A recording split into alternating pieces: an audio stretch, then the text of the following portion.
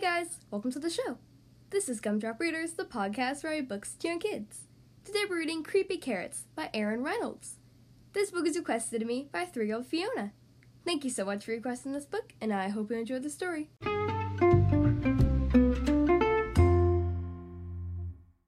Okay, here we are on page 1.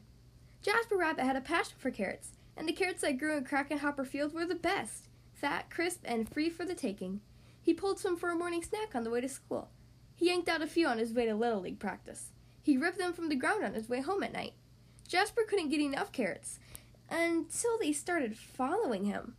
He first noticed something strange after the big game against the East Valley Hares.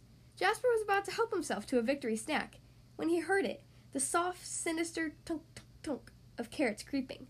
He turned, but there was nothing there. Just my imagination, he thought, but he hopped a little faster. That night, as he was brushing his teeth, there they were. Jasper whipped around, but nothing. He laughed at himself and picked up his toothbrush off the floor and went to bed, quickly. The next morning, he approached Krakenhopper Field slowly. He reached for 2 wild carrots. Nothing happened. He bit into one. Nothing happened. Phew! Creepy carrots. It was ridiculous. But when he arrived home that evening, "Mom! Mom!"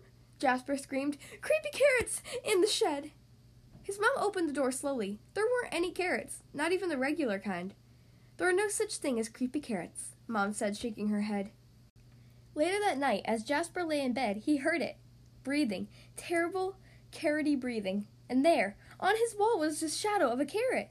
"Creepy carrots!" he shouted. "Dad! Dad!" His dad thumped into his bedroom and threw on the light. They searched under the bed.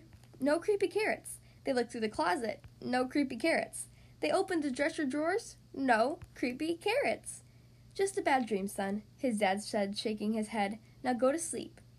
That wasn't going to happen. By the end of the week, Jasper was seeing creepy carrots creeping everywhere. Jasper knew his parents were wrong. Creepy carrots were real, and they were coming for him. But they couldn't get him if they couldn't get out. Jasper hatched a plan.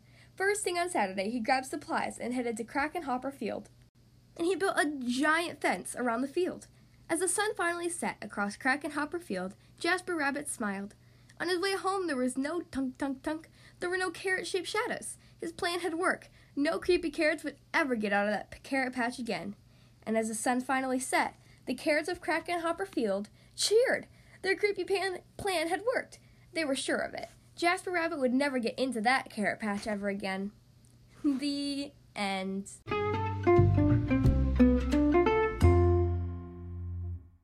Well, that was Creepy Carrots by Aaron Reynolds. I hope you guys enjoyed that story.